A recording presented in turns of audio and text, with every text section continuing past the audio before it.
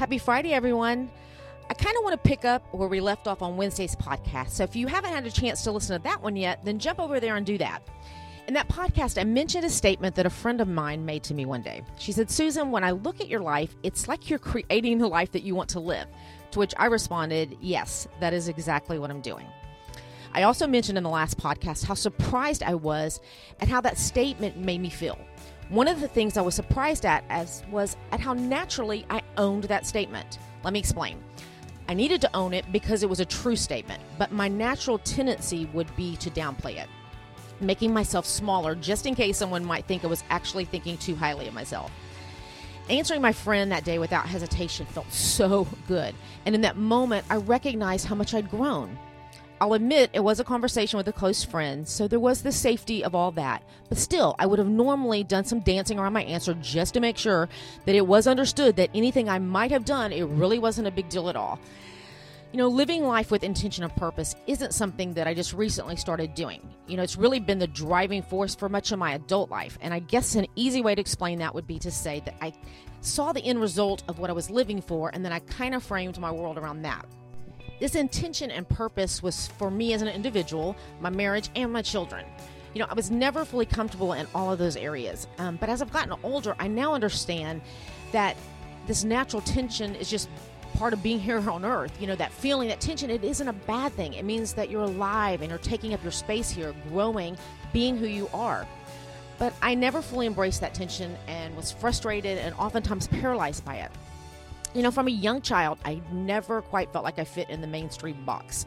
I mean, I was the person who was part of all the crowds. The popular cheerleaders, people were my friends, as well as all the rejects. I mean, I never wanted to be confined to one particular group.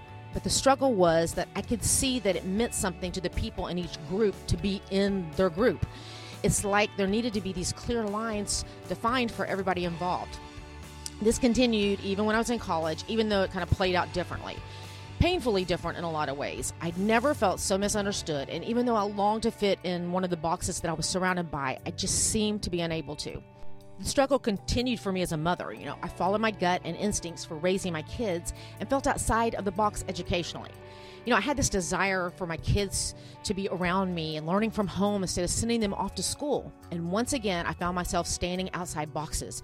The one box filled with people looking at me like I was crazy for having more than a couple of kids and for not wanting to throw a party and drink mimosas with my girlfriends when I could send them off for several hours to school.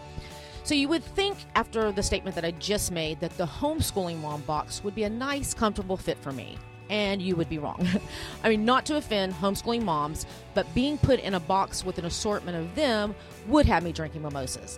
You know, I didn't fit in there either because I didn't think everyone needed to homeschool their kids and that doing that was the right decision for every child and every parent. Believe me, I could go on and tell you all about the dance mom box I didn't fit in either, but I'll move along.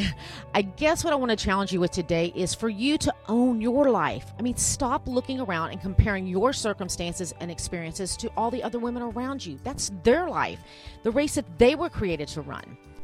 And why do we let culture tell us what is right for us? I honestly think so many women struggle with anxiety and depression because they are suppressing who they really are. Stop trying to fit in. I mean, what are we trying to fit into anyway? And why? Please hear my heart on this. I'm not saying it's wrong to fit in a box. And if you have a group of people that you all dress alike, think alike, laugh at the same jokes at the very exact same time, then God bless you. Enjoy it. My point is that I think that we've let the box options out there be the determining factor of how we live our lives. You might be the first one in your kind of box, and others are just waiting for you to create that kind of box. Who do you feel that God created you to be?